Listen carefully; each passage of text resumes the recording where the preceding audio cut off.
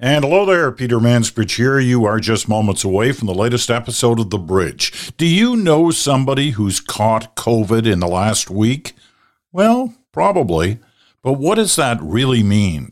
We'll tell you coming up on The Bridge.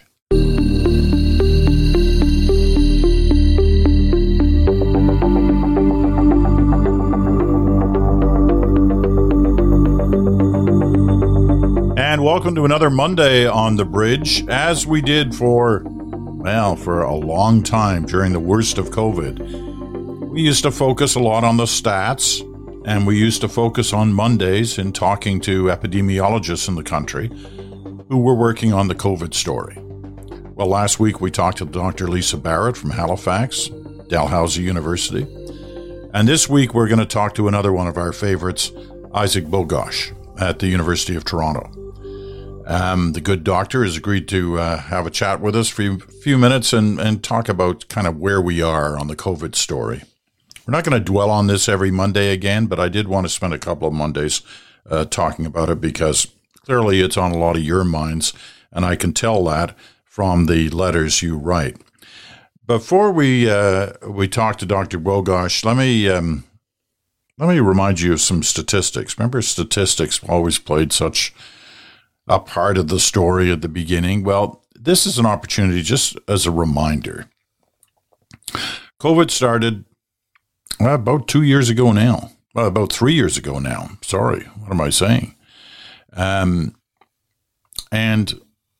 since then, we've had 4.3 million cases in Canada. Those are recorded cases.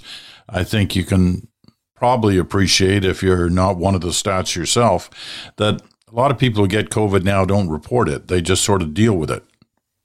You know, they may talk to their GP. They may tell their doctor, hey, I've got it. And what the doctor does with it at that point, I'm not sure whether they record it, whether it goes into the central data bank or not. I don't know. But I know some people who haven't talked to anybody. They just sort of have COVID.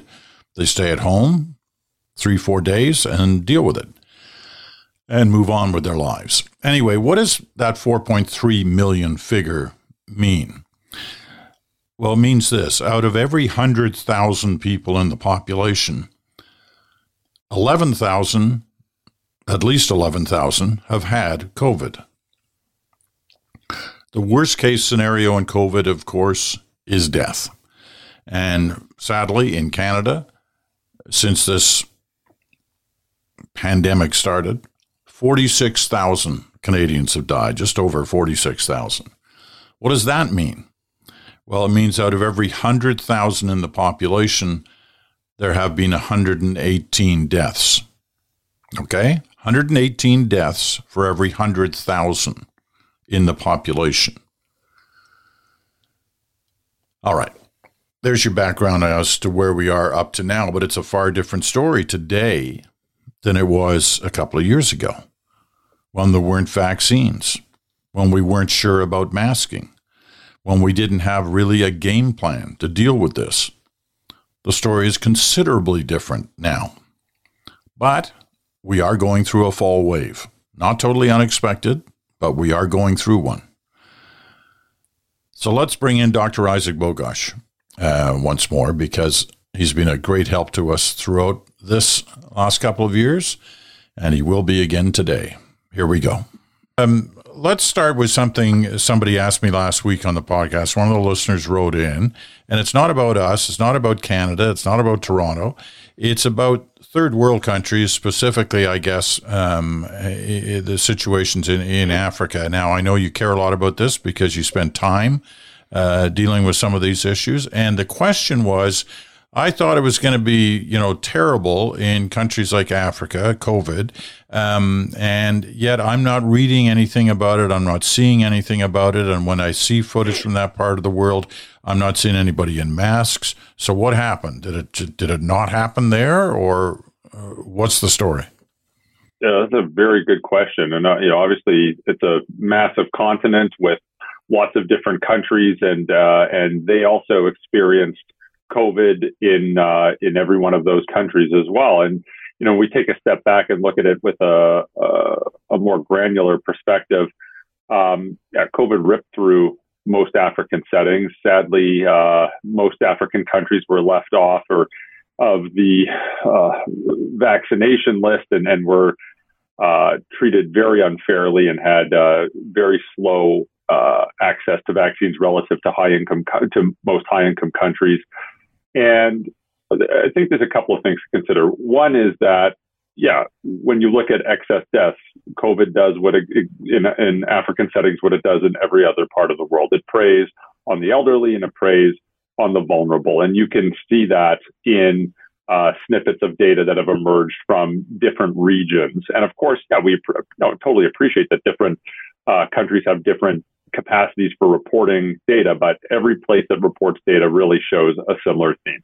Older individuals with underlying medical conditions are at greater risk for severe outcomes, and that's exactly what was seen in African settings. The other interesting thing that was seen too is that the prevalence of infection, when you do studies looking at how many people have been infected, the rates are extraordinarily high in many African countries, just like they are now in just about every other part of the world. So I think that's the other important point. And lastly, you look at the median age in, let's just say, a country like Sierra Leone. It's about 19 years old. Okay, you look at the median age in a place like Canada or a Western European country like France.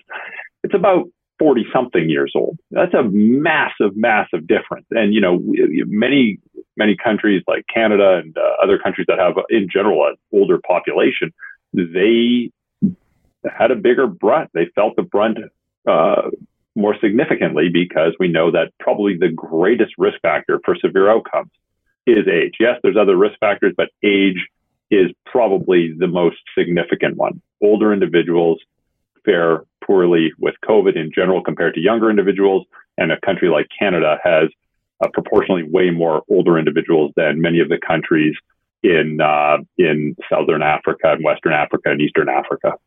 Let me just ask one more question. We'll use on this topic, and we'll use the Sierra Leone example. When we finally got going on vaccines in this country and many Western countries, they came in by the boatload. It wasn't a shortage of vaccines. It was a question of who was going to take them and who was going to boycott vaccines. In a place like Sierra Leone, have they got the vaccines they need? Yeah. If we timestamp the conversation to right now, there's no shortage of vaccines from a global standpoint. The COVAX program, for example, which is the program with big international groups, the WHO, Gavi, UNICEF, to really get vaccines equitably distributed through the world. It has no shortage of vaccines. Now it's a matter of distribution and uptake and community engagement.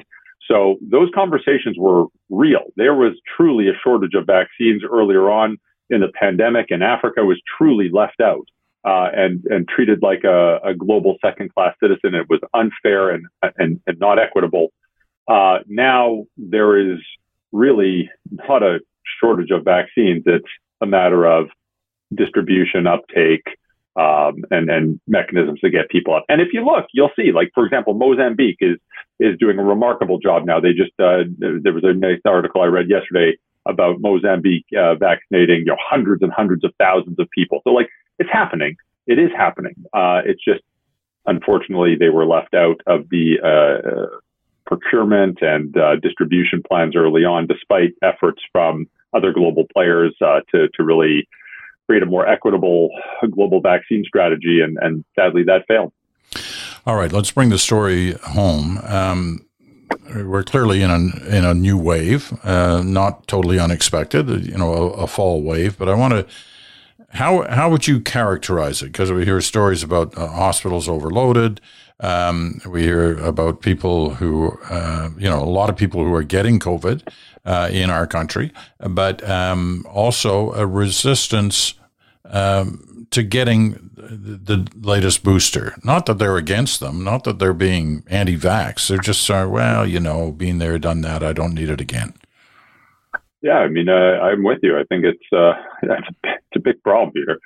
Like, COVID's not going away. We know it's going to wax and wane with the seasons, and 'tis the season. We're seeing more COVID now, and with some variants that are brewing quietly in the background, we know that that's probably going to drive a bit of a larger wave in the winter time. And there is a fair bit of COVID out there right now in Canada right now, and of course nothing's new in the sense that we know what to do to protect ourselves and to protect those around us. We know who gets sick. We know who is more likely to have severe outcomes, like land in the hospital and succumb to this illness. We have tools widely available. We have vaccines and masks. I mean, there's no shortage of vaccines. They're free. They're widely available. And they do a remarkable job reducing the risk of severe infection, such as hospitalization and death. They don't do the same degree as they used to in terms of protecting us against infection and onward transmission. They still do to a smaller extent, but not to the same that they did earlier on in the pandemic. But they do keep people out of hospital and do a remarkable job at that. It's tough because I think, like you point out, people are pandemicked out, right? People who are not anti-vax or not anti-science are maybe a little bit, I'm not sure what the right word is, but they're not. The uptake for the vaccine, for example, is pretty weak. We have tremendous room for improvement on that front. Some of it, you obviously can't blame people, and you would never point fingers and blame individuals for not doing this. But I think we could do better on this front. And one of the things we could do is really take a page out of what we did with the initial vaccine rollout. Remember, dose 1 and dose 2, we had tremendous uptake. And there was sort of a three component, there's lots of components, but there was really three major parts to that. One was communications, sound communications. And that means age, language, and culturally appropriate communication. So that has to be targeted. Not just a one-size-fits-all approach. So we can improve on the comms front. The second is community engagement. And that means outreach to various communities, different communities that are more impacted by the virus, racialized communities, communities of different languages, speak different languages, different cultures, like real meaningful community engagement involving community leadership and listening to the various communities to work with them to ensure that the vaccine program aligns with the community and their beliefs. And then the third component is lowering barriers to vaccination. And you'll remember during the initial vaccine rollout, we had pop-up vaccine clinics in temples, pop-up vaccine clinics in community centers. We had 24/7 vaccine clinics for people that work jobs of different hours. We had free public transportation to vaccine clinics. We had home vaccination for homebound seniors that might have been at risk. Like, we really pulled out all the stops to ensure that any possible barrier could have been lowered. So between communication, community engagement, and lowering barriers to vaccinations, it really did a great job. I'm not saying that would solve all our problems. What I'm saying is we'd have a much higher uptake of booster vaccines. And we need that. We need that. COVID isn't everything, but it's still something. We have influenza. We have just regular significant needs on our healthcare system, which is obviously completely stretched now. So if we can reduce the burden on our healthcare system through COVID vaccination, influenza vaccinations, I think we'd be doing the Canadian healthcare systems, plural, a lot of good, especially as we move through the fall and the winter. And just to make that point on the flu vaccine, it's out now in most areas. You can take them both on the same day, right? The booster and the flu shot? You absolutely can. Over the age of 5, you can get the COVID vaccine and the influenza vaccine at the exact same time. You absolutely can. And again, that's there for people's convenience. If you want high uptake, you want to get more bang for your buck. Some people might say, you know what, I'm going to separate them by a couple of weeks because I don't want a really sore arm. That's okay. Other people might say, I'm just going to get them both at the same time. That's okay. The whole goal is to reduce barriers and encourage uptake of the vaccine, and that's one strategy. But obviously, I'm biased here, and I think COVID is extremely important, and it's going to be an ongoing problem, and it's a current problem.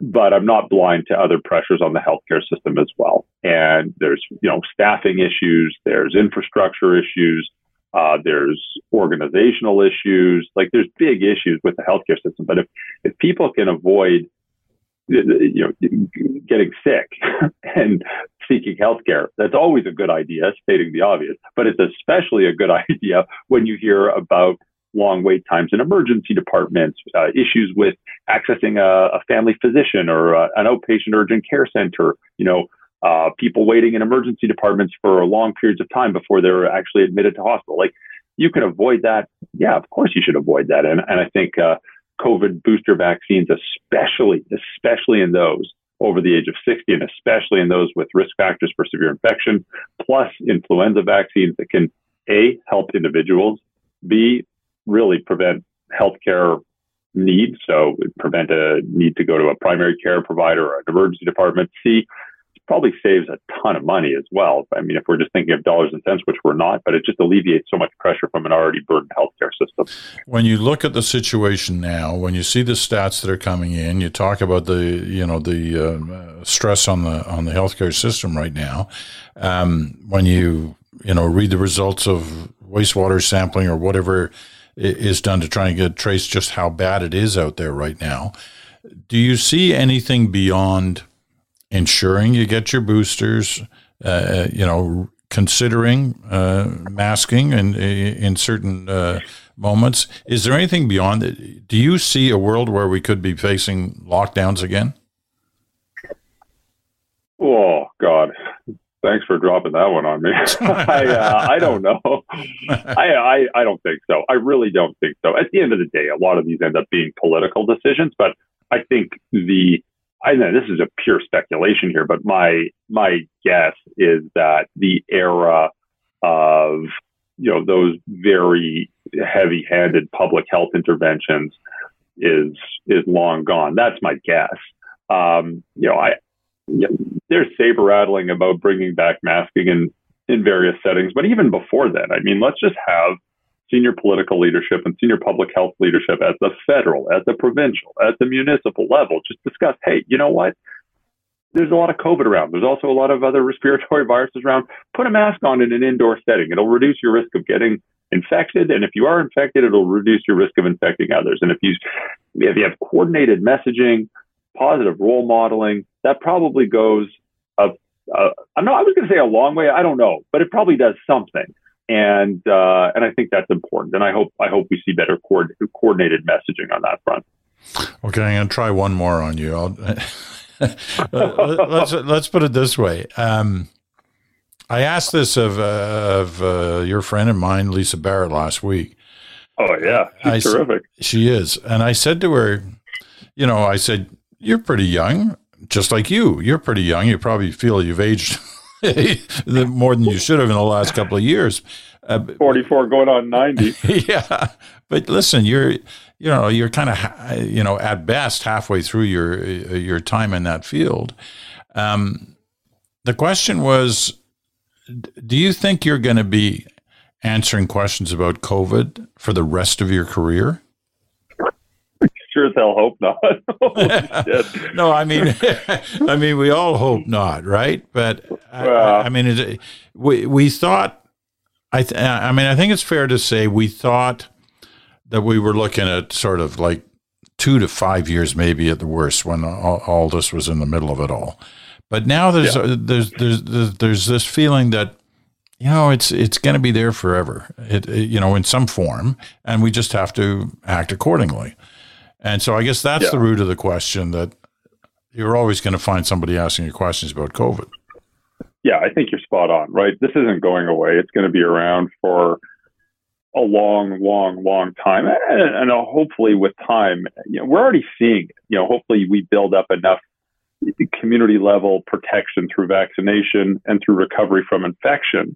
Obviously, we don't want people to get infected, but we still have to acknowledge that infection and recovery from infection plus vaccination at the community level, it changes the face of the virus. It does, and it has. I mean, at an individual level, it's become less lethal. That doesn't mean it isn't a public health threat. Of course it is. We see hospitalizations, we see impacts on the healthcare system, but through vaccination and through recovery from infection and through a combination of both, it does become less of a lethal virus.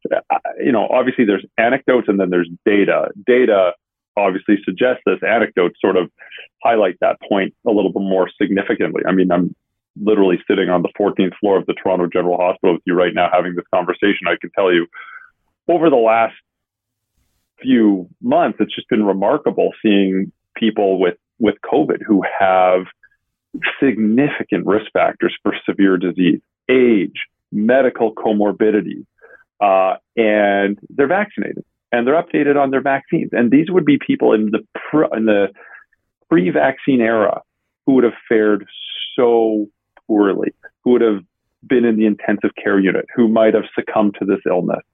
And those same people are coming in now with their they've been vaccinated. And you know what? Yeah, they're sick enough. They've crossed that path. They've crossed that threshold to be admitted to hospital. But it's a different illness, right? They don't have terrible COVID pneumonia requiring intubation. We're not having Zoom conversations with loved ones saying, I'm sorry, your family member's not going to make it while holding up a tablet. Like those, thankfully, those days are over. It's still an issue. It's still a problem, and it still causes stress on the healthcare system. And sadly, people are still getting sick, landing in hospital, and some people are dying. But it's certainly trending toward being in a much better place. And people who would have otherwise been extraordinarily sick in the ICU or dying, in the hospital on a whiff of oxygen and are recovering, and or coming into hospital with COVID is there and it exacerbated one of their underlying medical conditions like a heart rate issue or their COPD, or they felt weak and fell down. And again, those are problems. We have to deal with those problems. They're medical problems, but we can deal with that. Whereas before, when we didn't have vaccines, those individuals sadly were the sickest of the sick. And we saw what happened. We saw the horrific deaths. There's been over 40,000 deaths in Canada. A lot of those were before vaccines were available. A lot of those were in the frail, old, vulnerable populations. They still are in the frail, old, and vulnerable populations, but we're just seeing the incredible work of the vaccines to markedly reduce this and actually transform this from a horrific disease in some individuals to a much more manageable condition. I think we're going to leave it at that. I can't think of anybody who could have told us anecdotes like you just did there that make us feel closer to the story in the real world that continues to unfold. The lows, but I guess more so the highs of the differences between now and what it was like not that long ago when people were coming into your hospital wards. Dr. Bogoch, thank you so much for this. As always, we appreciate your time. My pleasure. Nice to chat.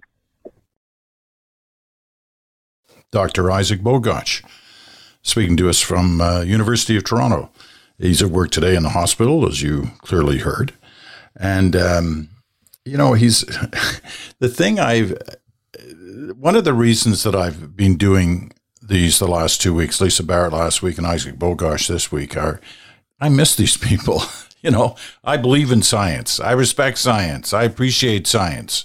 And I think they've been terrific with us over these last couple of years and, telling us what they knew, what they didn't know, what they suspected, what they were putting aside because they didn't respect it. So I've missed them. I'm glad we've had a chance these last couple of weeks to talk with them and get some sense from epidemiologists of their caliber as to what we're going through right now. I'm not going to dwell on this. Some people wanted to bring back Mondays full time on COVID. Not going to do that. Probably going to move on. In fact, next week I'm going to start a series of programming as we go into the fall on some of the books that I like coming up that are hitting the market and, could possibly make good gifts for the season upcoming. I will start next week with my good friend, host of TVO, Steve Paikin, who's written a book on John Turner. And I think those of you who know me know that I have a lot of respect for the late former Prime Minister. And we'll see what Steve has uncovered in his new book that is coming out right now. And we'll talk to him for next Monday. When we come back in a moment, well, first of all, one last thing on COVID. I found this study. A person's personality can change naturally over time or deliberately with effort. It can also change collectively, apparently thanks to a global health crisis. Researchers analyzed data from over 7,000 adults, aged 18 to 109. The participants took personality tests that assessed the traits in the widely accepted 5-factor model of personality. I didn't know these 5 factors, but here they are. Neuroticism, that's managing stress. Extroversion, connecting with others. Openness, creative thinking. Agreeableness, trusting others. And conscientiousness, being disciplined and responsible. I'll just give you a brief hint of the results. Researchers reported declines in extroversion, that's connecting with others, openness, agreeableness, and conscientiousness in the subjects. Personality traits that help people navigate social situations, trust others, and act responsibly. Particularly susceptible to these changes were young adults, who also showed an increase in neuroticism later in the pandemic. Younger adults became moodier and more prone to stress, less cooperative and trusting, and less restrained and responsible, the authors of the study told The Guardian. That's interesting. I guess it's not that surprising, seeing as we had a society that was so closed in, literally closed in, during the worst of the pandemic. And, it clearly had an impact. Okay, we're going to take a quick break. When we come back, who really is Danielle Smith? We thought we'd go to Calgary to try and put some defining descriptions around the new Premier of Alberta. That's right after this.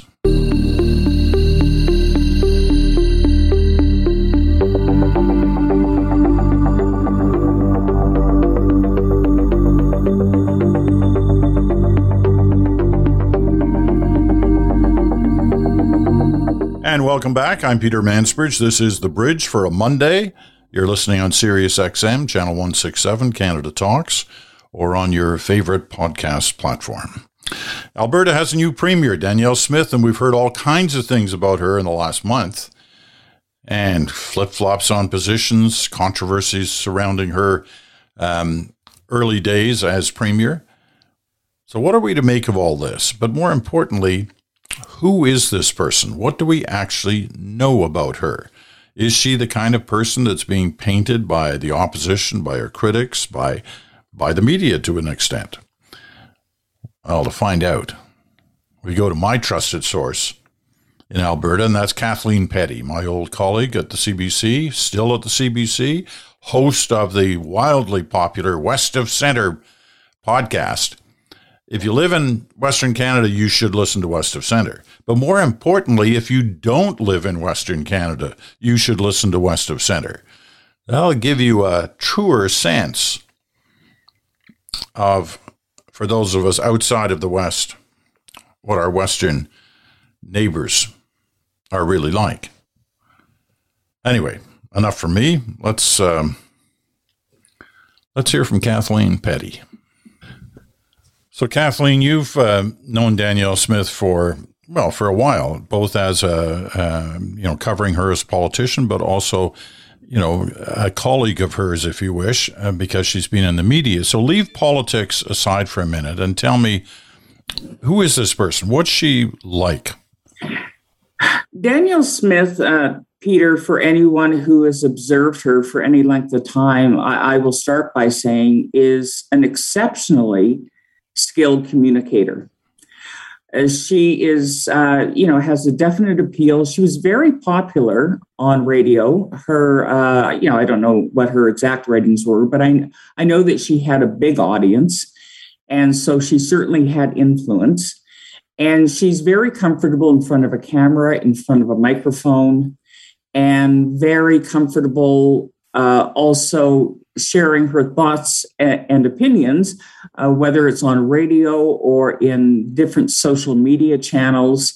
However, I would say that sort of comfort level with sharing her thoughts and musings, in a sense, has sort of come back to bite her in the butt. And I think she certainly recognized that that would likely be the case because she went out of her way to make special note of it in her victory speech when she won the leadership, saying, oh, people are going to go back and they're going to, dive into some of all my social media and they're going to try and use that to hurt me and the UCP. But as far as I'm concerned, it's a clean slate and we're starting now and going forward.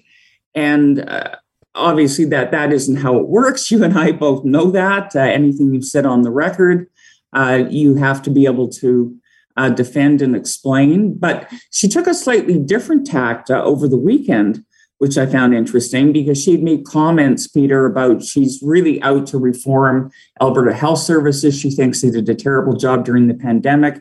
And she made a reference in an interview to some partnership that they had, which wasn't nefarious in any way, but she talked about a partnership with the WEF. And we know how politically charged that conversation is. And then when asked over the weekend, when you say you want to explore or investigate that partnership, she sort of brushed it off and said, you know what? Essentially, I was in the entertainment industry and so are you. She's talking to journalists now. So she essentially said, you're in the entertainment industry. I get it. It's all about clicks and getting attention. But essentially, I'm not going to play that game because I'm now the premier and I'm now going to talk as premier. So she didn't address it. But I was surprised to learn I was in the entertainment industry, I have to tell you, and I suspect every journalist there was as well. Yeah, that's one of those things that does come up about us as journalists, that the news is entertainment. Well, it's not. If it is, then it's being done the wrong way. Let me just ask this point about her, because fairly or unfairly, some critics of the new premier have said she's not terribly bright, and that's why these stumbles have occurred over the last few weeks and looking back to things she said earlier. Now, that's not the Danielle Smith that I recall in my few dealings with her. I would never have described her that way. That would be inaccurate, wouldn't it? Well, it's interesting you should raise that because it's actually been the topic of much debate among people that I've spoken to, people who've worked with her directly, who've told me what it was like to work with her, people who I will not name because they're journalists who worked with her, and others who've covered her. And a recent column, it's a very good one, and I would recommend it by Jen Gerson in The Line, talks about sort of who she is and how her brain works. Jen Gerson argues that she is smart, but lacks discernment. And that's where she makes questionable conclusions and sort of lines of logic that sort of break down as you go, and then says things that she, at least some of the time, feels that she needs to clean up after. So, but I can say for sure she has emotional intelligence because of her ability to communicate. She's very skilled at it, and anyone who's watched her, I don't think can take that away from her. But I found the argument about discernment being sort of separated from intelligence interesting, and I think that different people might argue that if you don't have discernment, that actually is a reflection of intelligence. But I can tell you that to listen to her, she certainly has a great handle on the information that she's consumed, and she can recall things that she's read. So the criticism is more about how she understands that information and then disseminates it. The major things that she's stumbled on that have received national attention over the last month or so since she became premier. What I would like to try and get at is how representative are they? Some of this thinking that clearly helped her win the leadership, but she's now having to backtrack on, whether it was kind of identifying with Putin on Ukraine, whether it was backtracking on the decision about the Supreme Court that she was not going to necessarily accept Supreme Court decisions, and there have been other elements as well. The fact that she said those things, either just before the campaign or during the campaign, were those to win votes, or were those just simple mistakes? Well, certainly during the campaign, it was to win votes. I think she felt very clearly that that's what the membership wanted to hear, not just the existing membership. Let's remember that leadership campaigns are about selling memberships as well and bringing people into the fold. And so that's who she was talking to. And that is the great sort of political question that I think all journalists are trying to sort out now that she's premier. What is the extent to which that message will resonate with 4.4 million people, as opposed to 123,000 members of the UCP, of which she won just a little over 53% on the sixth ballot. And that is the test. But it's interesting, you talk about the Sovereignty Act. I've never seen a discussion about a key piece of policy go back and forth more, because she doubled down on it again over the weekend, saying, look, I didn't just talk about this to win the leadership. I'm not one for turning. I said I would introduce this, and all the things I said it would accomplish, I'm still committed to doing. She didn't bring up the Supreme Court again, but she made it very clear that she still maintains that whatever federal legislation that she feels encroaches on Alberta might be introduced, that Alberta will decide when and if they're going to respect those laws. And, she raised a few things, interestingly, as examples. And one was actually the childcare deal, which I had not heard her mention before, saying she doesn't appreciate the conditions that were imposed on Alberta to get the money for the childcare deal. And of course, it's, very popular with parents with small children. So it's going to be interesting to see sort of the evolution. And ultimately, we have to see the legislation, don't we? And we have to see it, and then we have to see how it might be utilized. But, she makes a lot of comparisons, as you know, with Quebec. We want to be like Quebec, but Quebec doesn't have a Sovereignty Act. And, so they do all that they do without any such piece of legislation. So again, we'll just sort of watch and see what it looks like when it's finally tabled, after which she hopes to win a by-election next month so that she can be the one to introduce it. The originator of that phrase you used a moment ago, the I'm not for turning, was, of course, Margaret Thatcher. I think she would roll over in her grave to hear those who are using that phrase of hers again, Liz Truss. She admires Margaret Thatcher. She's a big Margaret Thatcher fan. Sure it's interesting. I'm sure she does, but she has turned on some things already, just like Liz Truss did. And look what happened to her. And, there are people making those comparisons. The situation that Truss found herself in and, has since departed the scene. And the situation at times that Danielle Smith has found herself in just in the last couple of weeks. The other point I wanted to get to was, most of the country, whether they, believe it or not, is faced with a kind of rural-urban split. You just have to look at the federal map and you see where the Liberals are and where the Conservatives are, and you see the urban-rural split.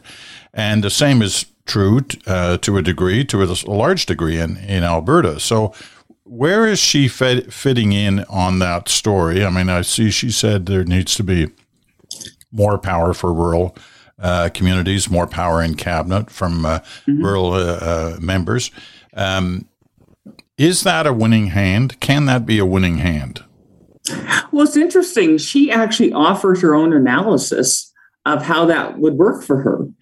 And it was in a Rick Bell column very recently. And so her strategy is this. I think she knows that Edmonton is essentially lost to her. The UCP have one seat. What she would describe, and we have to be careful about what we call rural, because I think we capture too much when we use that phrase. However, her definition of rural is 41 seats, of which the UCP won 39 in 2019.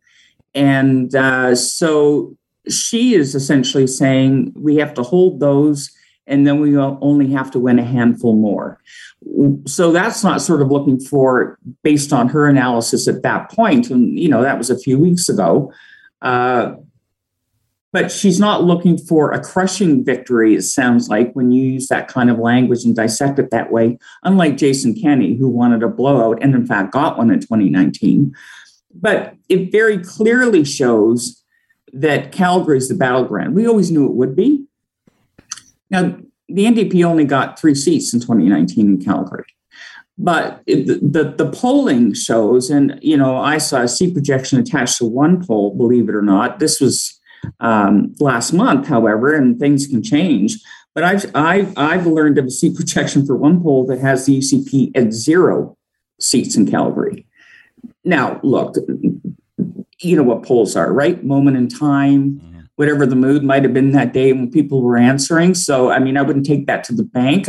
But what I would say is it's a pretty clear indication that the battle is going to be in the city that I'm in. And the way an NDP strategist put it to me, which I found kind of fascinating, is that rural Alberta, leans right. Edmonton leans left. And then in Calgary, there's sort of progressive conservatives in Calgary, right? There's Lougheed conservatives in Calgary. And so Calgary is one person thought is Switzerland. Like they're kind of neutral.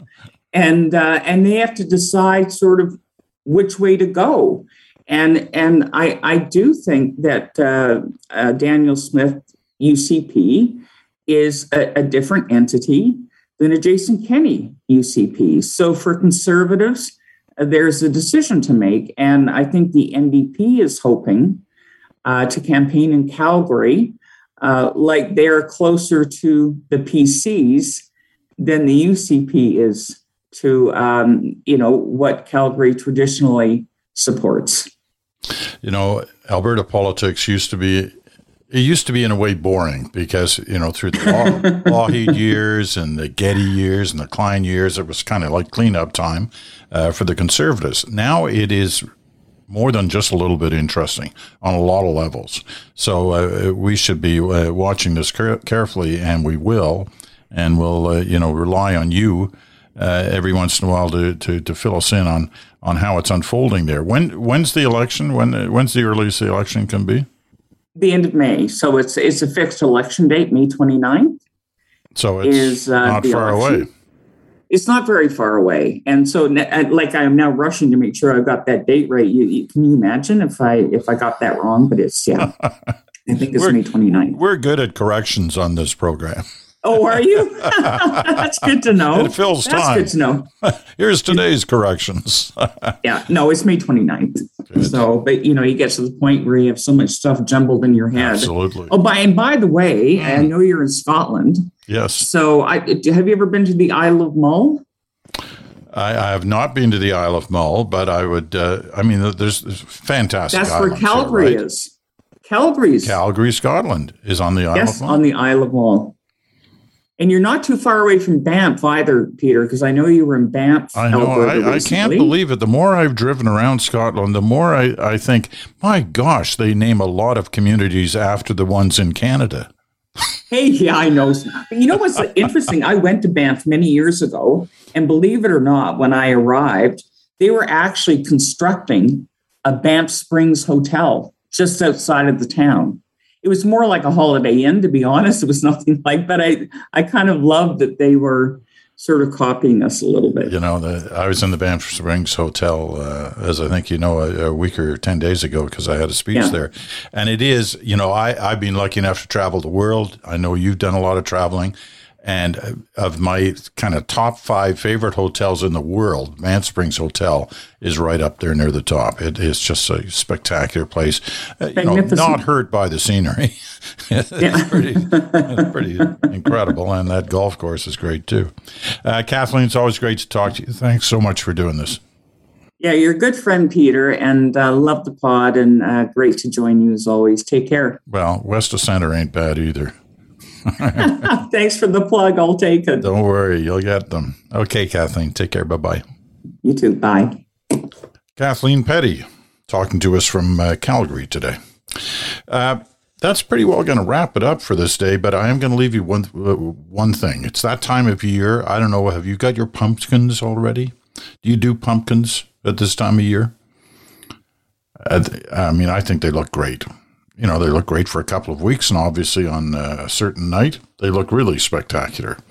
I found in Good Housekeeping, can you believe it? Mansbridge looks at Good Housekeeping, and there it is, 12 pumpkin carving tips to help you create the perfect jack-o'-lanterns for Halloween. I'm not going to read all 12. I'll read 3 because I'd never heard of them before. Here's one. Start cutting from the bottom, not the top. The pumpkin carving pro they talked to says cutting your lid from the bottom of the pumpkin helps prevent the sides from caving in later. Did you know that? That's where you start the carve, at the bottom, not the top. Hint number 2. Keep your pumpkin fresh by spreading petroleum jelly on the cut edges to seal in moisture.